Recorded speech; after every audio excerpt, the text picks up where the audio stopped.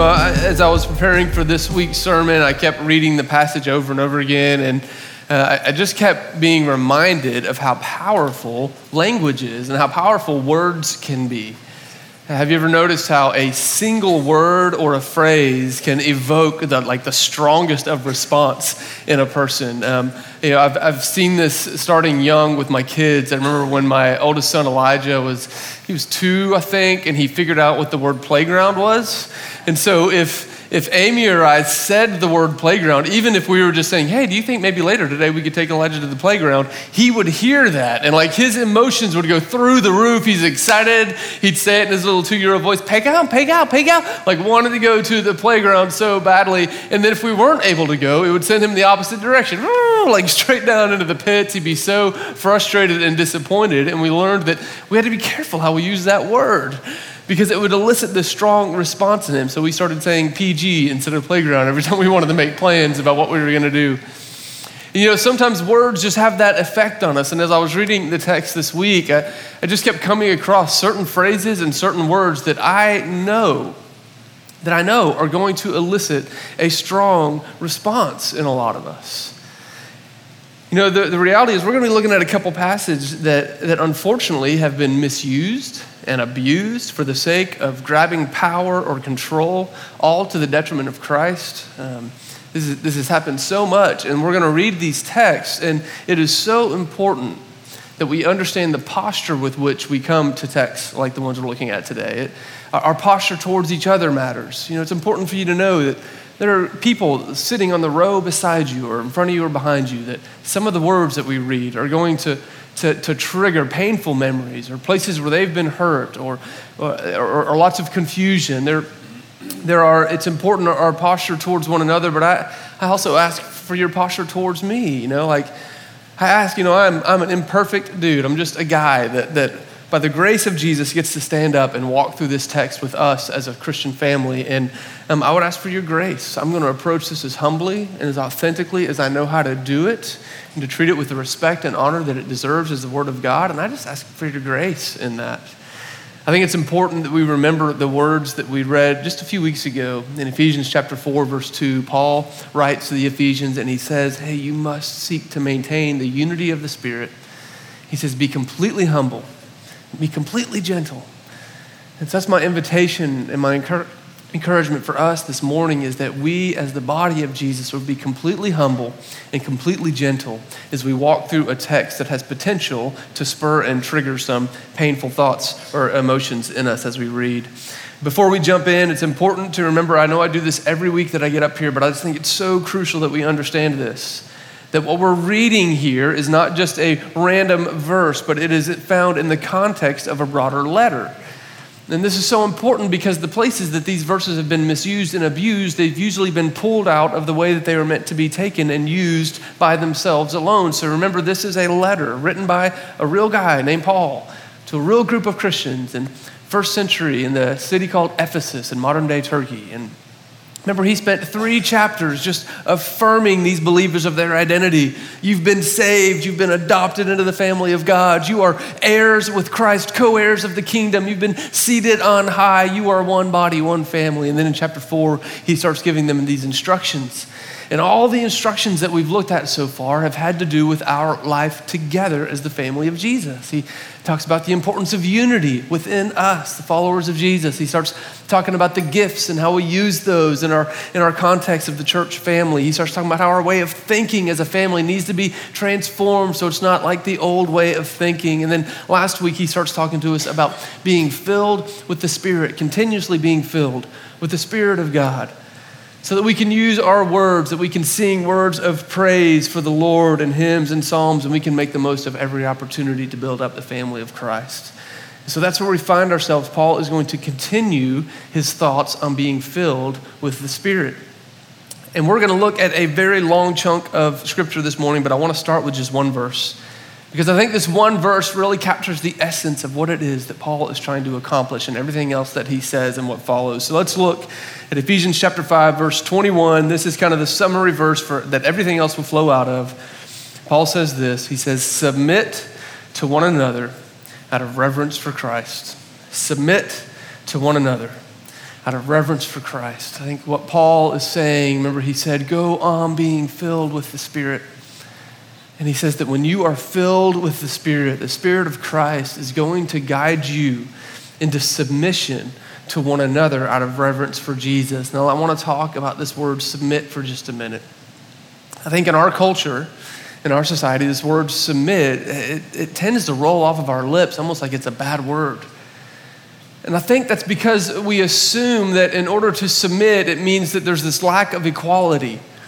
We start to think that hey, if I have to submit to someone, that means that they're better than me, or they think they're more powerful than me, or more important than me. And I think this understanding just kind of comes out of what our culture is built on. I mean, if you just think about the culture of the United States, we've tended to put individual rights on a pedestal, right? When you think about one of the founding documents of our nation, it says very well and very appropriately that all men are created equal. And it talks about how we all have these unalienable rights to which everyone should have access to. And we have built so much of our society on this idea of unalienable rights. And so when someone comes along and says, hey, you should submit to someone else, it often feels like our rights are being threatened of being stripped away from us. You know, this word submit that Paul uses here, it is not telling you that you have no rights. I think the language that helps me understand this word submit the most is a phrase that a friend of mine used with me when my wife and I were going through premarital counseling. We were talking about this very text, and he started talking about what it means to submit to one another out of reverence for Jesus. And he says, you know, this word submit, all it really is a yielding of your rights. It is not a saying that you don't have rights. It is a willingness to yield those rights for the sake of another. We all understand this in the context of driving, don't we? I mean, anyone who's been behind the wheel of a car and come to one of those upside down red and white triangles that says yield in the middle, we know that it's actually in our best interest to yield at that point. If you've ever tried to merge onto an interstate in Nashville, Tennessee, then you understand that sometimes it is in your best interest to yield the right of way. Because what would it look like if our city, well, we might not have to use our imaginations very much here. What would it look like if you lived in a city where nobody yielded the right of way? It could be disastrous. If everyone insisted on always having the right of way in traffic, then we know that it would be dangerous to everyone involved. And what Paul is saying about the family of Jesus, he's saying, listen, when you come together and you are filled with the Spirit is going to lead you in yielding of your rights, lowering yourself for the sake of someone else, yielding your rights so the other can be lifted up. Man, in a community that lives like this, in the community of Jesus that lives this way, then we start seeing that everyone is lifted up and everyone is looked after because nobody is thinking of themselves, but they are trying to lift up everyone else. And this is a picture of the beautiful family of Jesus that we're invited into. Paul says it another way in Philippians chapter 2, verse 3. He says it this way. He says, do nothing out of selfish ambition, but rather in humility, value others more than yourself. When we come into the family of Jesus, our life ceases to orbit around myself and my rights. And instead, my life begins to orbit around Jesus Christ, and it seeks to tend to the needs of others over and above my own. And this is why Paul says, hey, be filled with the Spirit and submit to one another out of reverence for Jesus. Yield your rights to one another. So this is kind of the main verse that captures everything else that Paul is going to say that flows out of it. And so let's go ahead and read the rest of the text. We're going to read a big chunk of text, okay? We're going to read all the way through to chapter 6, verse 9. So stay with me, follow along. And I just want to name if there's going to be some phrases and some words in here that might trigger a strong response in you. And I just want to encourage you, stay with us. Stay with me as we walk. We're going to come back and talk through everything that Paul is saying to us here. So let's start in verse 21. Paul writes, submit to one another out of reverence for Christ. Wives, submit to your own husbands as you do to the Lord. For the husband is the head of the wife, as Christ is the head of the church, which is his body, of which he is the Savior. Now, as the church submits to Christ, so also wives should submit to their husbands in everything. Husbands, love your wives, just as Christ loved the church and gave himself up for her to make her holy, cleansing her by the washing with the water through the word, and to present her to himself as a radiant church without stain or wrinkle or any other blemish, but holy and blameless. In this same way, husbands ought to love their wives as their own bodies. He who loves his wife loves himself. After all, no one ever hated their own body, but they feed and care for their body, just as Christ does the church, for we are members of his body. For this reason, a man will leave his father and mother and be united to his wife, and the two will become one flesh. This is a profound mystery. But I'm talking about Christ and the church. However, each one of you must also love his wife as he loves himself, and the wife must respect her husband. Children, obey your parents in the Lord, for this is right. Honor your father and mother, which is the first commandment with a promise, so that it may go well with you and that you may enjoy long life on the earth. Fathers, do not exasperate your children. Instead, bring them up in the training and instruction of the Lord. Slaves, obey your earthly masters with respect and fear and with sincerity of heart, just as you would obey Christ. Obey them not only to win their favor when their eye is on you, but as slaves of Christ, doing the will of God from your heart. Serve wholeheartedly, as if you were serving the Lord and not people, because you know that the Lord will reward each one for whatever good they do, whether they are slave or free. And masters, treat your slaves in the same way. Do not threaten them, since you know that he who is both their master and yours is in heaven, and there is no favoritism with him. This is the word of the Lord out of Ephesians 5 and 6. And so there's so much going on in this text. There's so many things that are hard for us to try to understand and wade through, and it seems so confusing at times. And I think if we're going to understand Paul's heart in this passage, then we're going to have to first try to attempt to enter into the mind of a first century Christian living in a Greco-Roman culture. One of the things we have to understand about Roman civilization and the Greco-Roman mindset was that order and structure were of the utmost of importance. You see, the Roman Empire had an empire to maintain, and there were many philosophers and moral thinkers of the day that thought through what is it that makes a state or a nation or an empire work. And they would talk about these at length, and they would write about them at length. And fortunately, we have some of these writings so that we can actually see how they thought about culture and civilization. And you see, what the philosophers of the day thought, they understood the household or the family. What the Greek word was oikos. It was this place that they considered to be the most basic building block of society. And so I want you to think about our human bodies. We understand that our cells are the building block of our body. And we understand that if something goes wrong at the cellular level biologically with us, then that is going to have devastating implications for the rest of our body. And this was the way that philosophers thought about life as an empire or a nation. They said, hey, listen, the basic building block is the household, and if something goes wrong at the household, that is going to have far-reaching implications for the rest of the empire. And so it was in their best interest to think through how the household should be structured and how it should be governed and how it should be run. One such philosopher, somebody that we've probably all heard of, was this man named Aristotle. Aristotle wrote at length about how he thought societies should be structured. And in one work called Politics, this is what he says. This is a quote from Aristotle. He says, every state is composed of households. And the primary and smallest parts of the household are master and slave, husband and wife, father and children. Now, I hope those three sets of relationships sound familiar to you. It's the very relationships that Paul is speaking into here. You see, it was ubiquitous in the Roman world that they understood that, hey, if we're going to make our empire work, then we've got to get the household down. And they boiled the household down into these three primary relationships, that of marriage, that of parenting, and that of the master and his slave. And they would write at length about how these relationships should be maintained and ordered. In fact, they developed what they called the household codes, and these are the way that a household should be run. You know, I think the reason Paul goes from addressing life in the broader body of Christians to suddenly talking about these seemingly arbitrary relationships is that he is speaking into their culture in a way that they can understand it. He says, listen, this way of living where you radically submit to one another out of reverence for Jesus, it doesn't just begin and end when you come together as the church family. This isn't about Sunday mornings and what you do when you gather to worship.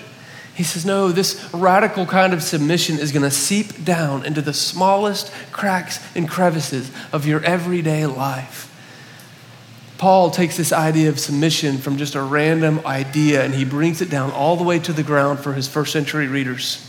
He says, let me tell you how this works itself out in the midst of the household code that you find yourself trying to live under. And I think one of the genius things that Paul was doing here was he was teaching these first century Christians how they can exist and live in an oppressive system, an empire, and how they can bring change about to an oppressive empire just like Jesus did. Now you may remember Jesus also lived underneath the authority of the Roman Empire. And many of his followers really wanted him to use might and power and control to try to overthrow the Roman Empire to usher in the kingdom of God. And if you know the story of Jesus, then you know this is not the way he went about it. Instead, he humbled himself. He humbled himself even to death on a cross, that he died the most humiliating death that one could die in the Roman Empire. You see, this is what Jesus taught about the way the kingdom of God expands. In Matthew chapter 13, verse 33, Jesus says, hey, listen, the kingdom of God is like a little bit of yeast. Yeast is what makes dough rise so that it can be baked as bread. And Jesus says, listen, the kingdom of God is like this tiny little bit of yeast. It takes very little bit of yeast sprinkled into dough that it can be worked. He says 3 huge lumps of dough can pretty soon be leavened with 1 small piece of yeast. And this is the way the kingdom of God expands. You see, when Paul was writing this, Christianity was this tiny, burgeoning movement in the middle of a massive and oppressive empire. And he was saying, hey, listen, the way that Christianity is going to overturn this empire is by injecting the radical and subversive love of Jesus into the very structure that holds the empire together. It's amazing. And so what Jesus begins to write using this household code is unbelievably subversive to the culture of the time. So how is what he says subversive? Well, let's have a look at it. I think the first thing that we see where Paul is radically different than his contemporaries are the people that he addresses. So there's these 3 relationships: marriage, parenting, slaves and masters. Look at your text. Who does Paul address first in each one of those? When he gets to marriage, he addresses the wife first. When he gets to parenting, he addresses the children first. When he gets to slaves and masters, he addresses the slaves first. Now, you just have to trust me on this. You can go and read some Aristotle if you want to, but I promise you, read as much of what the philosophers of the day wrote. You can look up a guy named Plutarch, a guy named Philo, a guy named Aristotle. None of these men ever once addressed the women, the children, or the slaves. They only speak to the man who was considered to be the ruler of the household. And so Paul automatically, when he begins using the household code and he addresses the wives and the children and the slaves, he is elevating their status in the family of Jesus. He's saying, listen, I'm not just talking to the men that your society tells you are the only important ones, but no, I am elevating your status as a woman. I'm saying you are my sister in Christ, and I will speak to you. My children, you are my brothers and sisters in Christ, and I will speak to you. You see, already in the language that he uses and the people that he addresses, Paul is being subversive, radically different than the contemporaries who are writing on the same things. As I was reading the writings of Aristotle, I just kept thinking about stories that I've heard, very real stories that I've heard from men and women in our culture. I remember sitting down and talking with a couple, and they were telling me about their experience at a church one time where they walked in and they went to go talk to the pastor together, and this male pastor would not even look at the wife. He didn't talk to the wife. He didn't address her. It was almost like she didn't exist, like she wasn't standing there. And I remember sitting at my dinner table with her talking to me about what that felt like for her as a woman, as though she didn't matter, as though she wasn't as important as the man that was being addressed. And I want you to notice that Paul does the exact opposite here. He speaks to the wives first.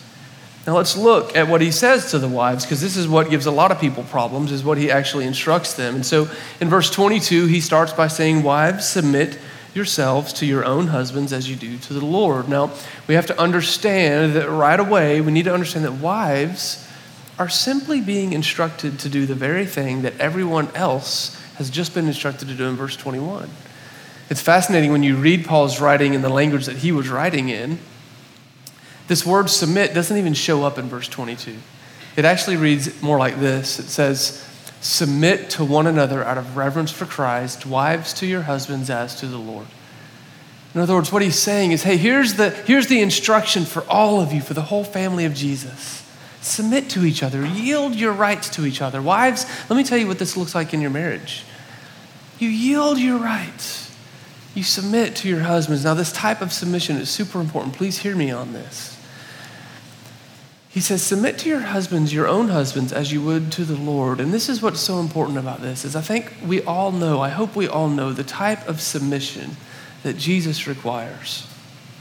You see, this verse has been radically misused and abused to promote a type of marriage environment where this all-powerful husband seems to wield unlimited power over his seemingly weaker and cowering wife. And this is not at all the picture that Paul is painting. No, he says you submit as you would to the Lord, and the type of submission that Jesus requires is never demanded. It's never forced. It's never from power exerted over someone. But Jesus invites us to voluntarily submit ourselves to him. You know, wives, what Paul is saying to you is he's saying, listen, this submission with your husband, it's this voluntarily lowering of yourself so that your husband can be lifted up and be pushed on to look more and more like Jesus. It's this yielding of rights so that your husband can be lifted up towards the Lord. He says, humble yourselves so that your husbands can be lifted. Now, I think some of the confusion in this text comes from what Paul says next. He starts talking about how the husbands are the head of the wives, as Christ is the head of the church. And man, I've done lots of reading. There is no shortage of ideas or opinions or explanations on what Paul means here by this word head. And I don't think that, unfortunately, this morning, because we're dealing with such a large text, it's not the place for us to dive in and try to understand exactly what Paul's intentions were with the word head. But here's what's amazing is that although when you read this text, there are plenty of room for questions and differing opinions on what he intends, Paul leaves no room for question on what it looks like when this type of headship is lived out. Because he goes on from instructing the wives to giving some very, very clear instruction to the husbands. And the instruction that Paul gives to husbands could not be more different than the instructions that his contemporaries were giving to husbands. You see, Paul right away tells us, hey, husbands, if you want to be the head, husbands, if you want to have authority, let me tell you what this looks like. It means you're going to lay down your life for your bride. You are going to yield your rights. You are not out from under this command of submitting to one another out of reverence for Jesus. But husbands, you are to lay down your life for your bride, that she may be lifted up to look more and more like Christ, that she may be encouraged. You know, I preach this text at almost every wedding that I officiate. And every time I feel a little bad because I kind of feel like I'm harping on the dudes the whole time. I'm just like, husbands, lay down your life for your wife. This is the way of Jesus. Lay down your life for your wife. You're entering into a commitment for the rest of your life to be made nothing so that your wife can be made something. Do you understand what you're entering into? And I think many men hear this instruction and they immediately jump to heroic actions or these ideals of, I would give life and limb for my bride. I would take a bullet for her if I had to. And it's like, this is not exactly what Paul is talking about here. You see, we're modeling the life of Jesus, and this laying down of your life is going to look far more commonplace and mundane on the day-to-day of your life with your bride. I learned this early on in marriage with my wife. I thought I was ready. I thought I knew that what it meant to lay down my wife, and then for the first 5 years of our marriage, my wife dealt with chronic pain in her back and in her hip. She had sacroiliitis, and we didn't know what it was at the time, but it caused a lot of problems with her lower back. And every day she needed me to rub her back. And at the beginning I was like, sure, baby, I'll rub your back. And then the next day, and then the next day, and then the next day, and the pain never went away. And I did not model the love of Jesus at times very well. At times I got frustrated. I didn't know what to do. I didn't know how to fix it because I felt like I needed to fix it. And Jesus wasn't saying, Aaron, I want you to fix it. I want you to lay down your life for your bride. And I remember one night it came to a head because at times she would have spats of pain so much that she couldn't even move or walk. And I'll never forget this first year of our marriage, about 2:30 in the morning, Amy wakes me up and she's crying because she just needs to go to the restroom. and she can't get her legs to carry her across the room to the bathroom. And it was in that moment that I realized what Christ was inviting me into. I had to get up and go to her and pick up my wife and carry her to the bathroom so that she could use the restroom. And Jesus got my attention that night. He said, Aaron, this is what I'm calling you to. Will you lay down your life for your bride? Sorry. Will you lay down your life for your bride? Because I promise you at 2:30 in the morning when my wife woke me up in pain, all I really wanted to do was roll over and go back to sleep. He said, nope, you're gonna lay down your life. You're gonna lay down your life.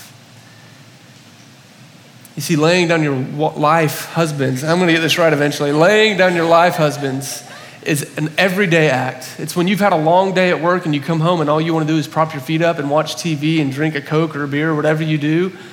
It's like, no, you come home and you find out your wife has had a long day at work, a long day with the kids, and you yield your right to relax and kick back so that you can rub her shoulders, so that you can serve her, so that you can help her, so that you can be a contributing part of yielding your rights.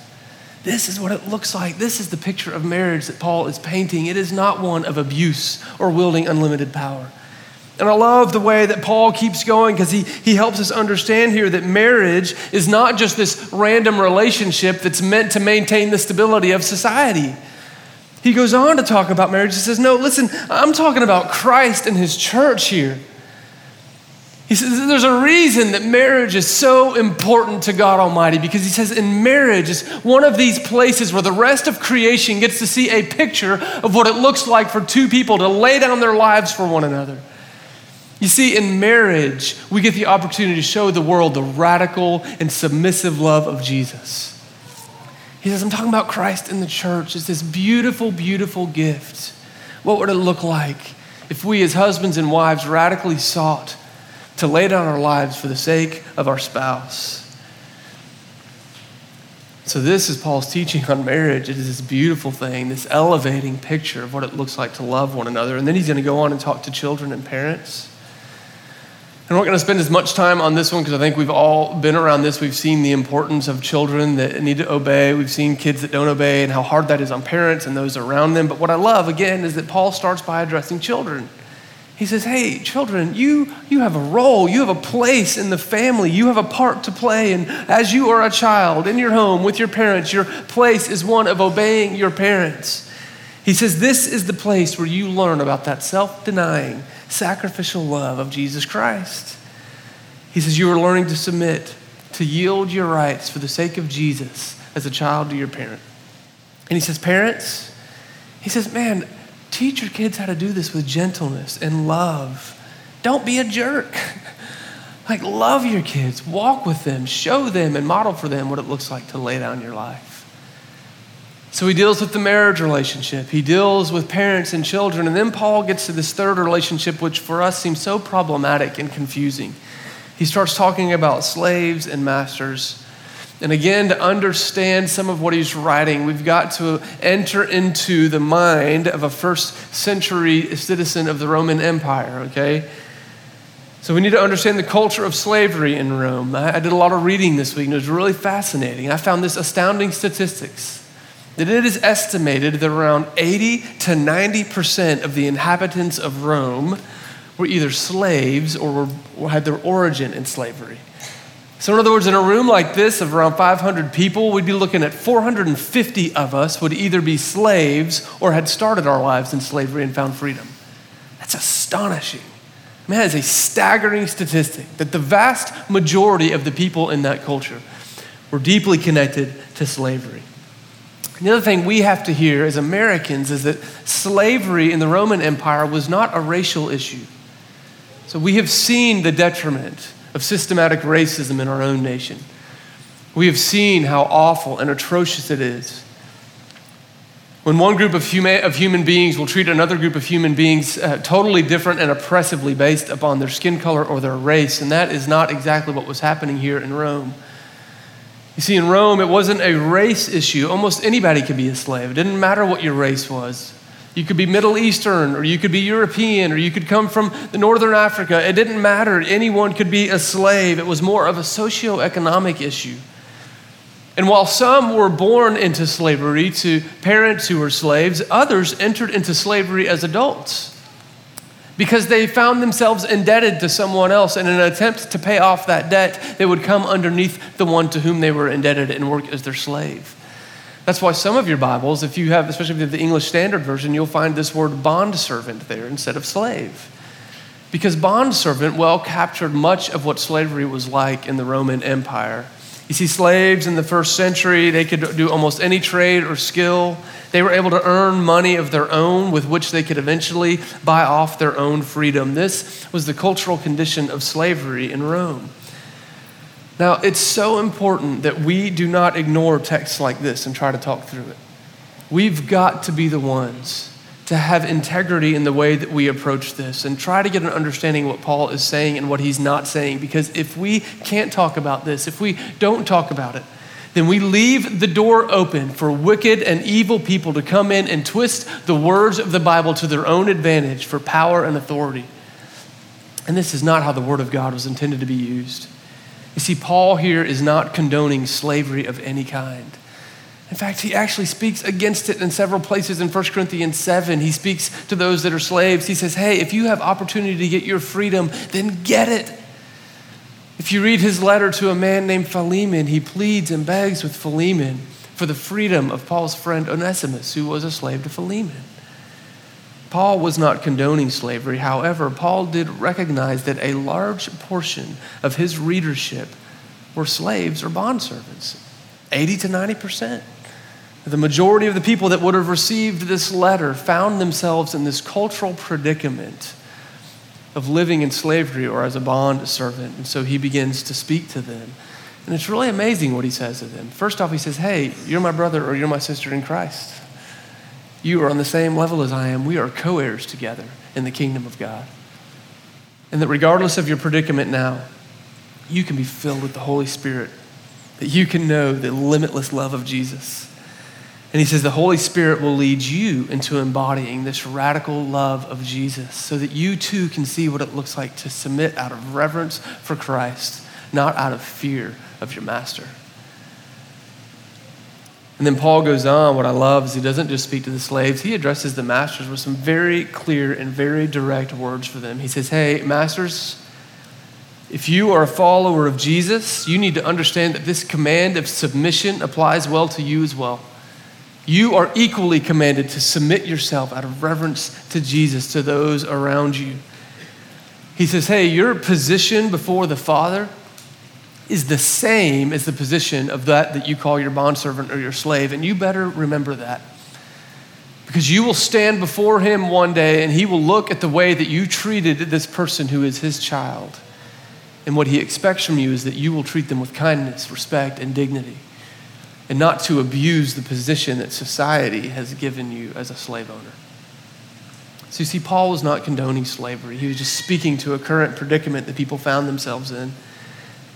And I love what he does because he kind of says, hey, listen, if we will just inject the love of Jesus into every single relationship that we find ourselves in, it has the power to radically transform an entire society or empire. So what do we do with this? What are our takeaways as, modern 21st century readers, and we read this and at the front it sounds so offensive. So what do we do with it? Well, I think the first takeaways are pretty simple. To those of you that are married in the room or those of you that long to be married one day, Paul says this. He says, hey, husbands, lay down your life for your bride. Lay it down. Yield your rights for her sake that she may be lifted up. Wives, those who long to be wives, he would say this to you. He'd say, hey, respect your husbands. Yield your rights for his sake that he may be lifted up to look more and more like Jesus. When we understand the cultural context, it is not much of a stretch for us to understand the slave and masters in our modern society, to understand this as employers and employees.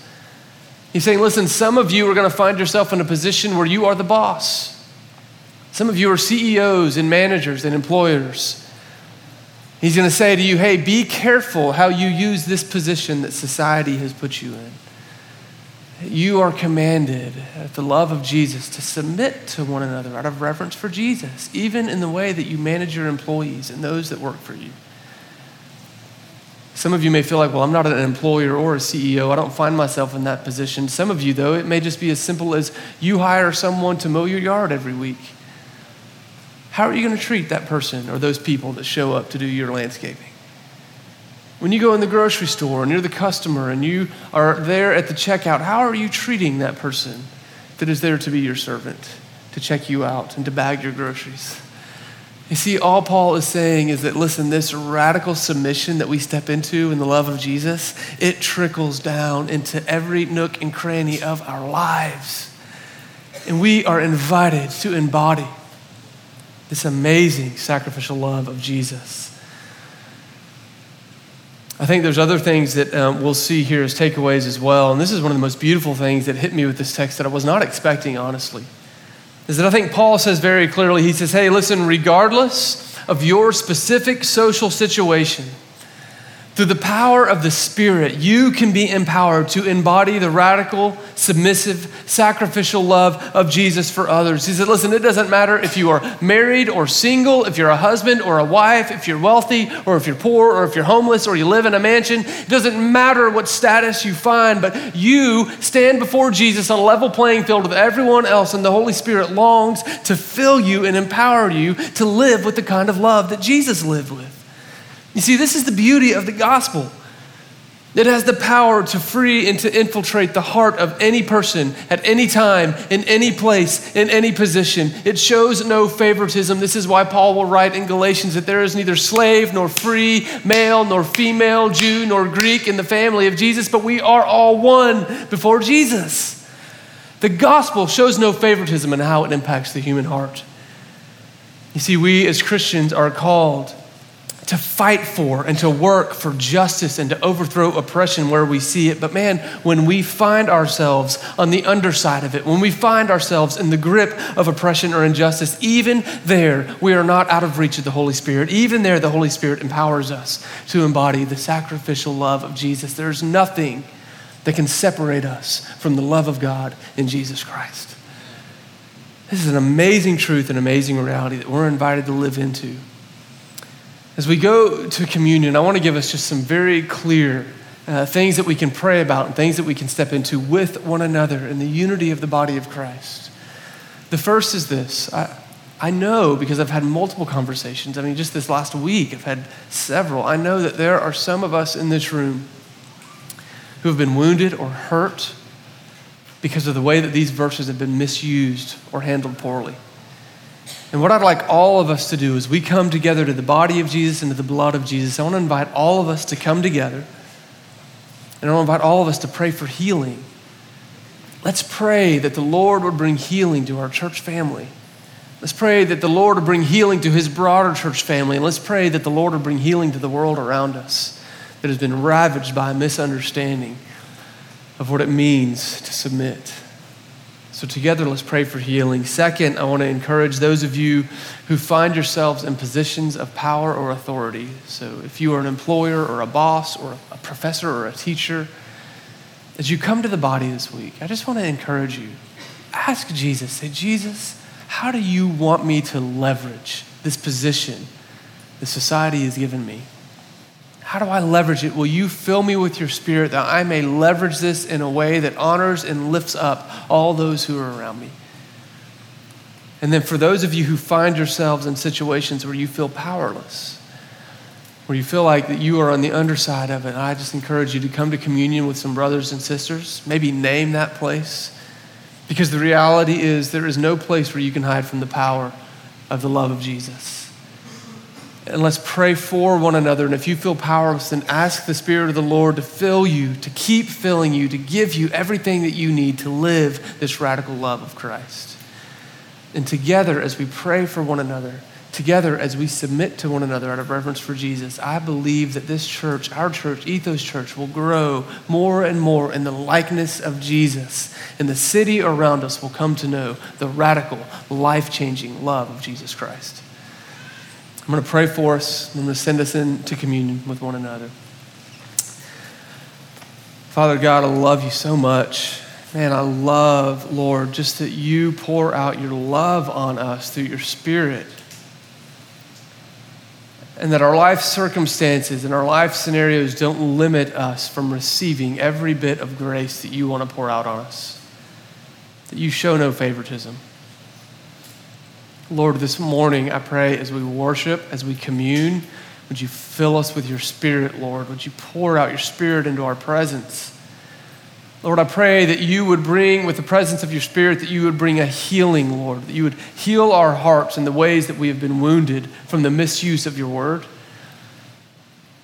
Lord, I pray that as we gather around your body, that you would give us fresh insight and creative wisdom on how we leverage the positions you've put us in a way that embodies and shows the love of Jesus to those around us. Lord, would you come and work through us?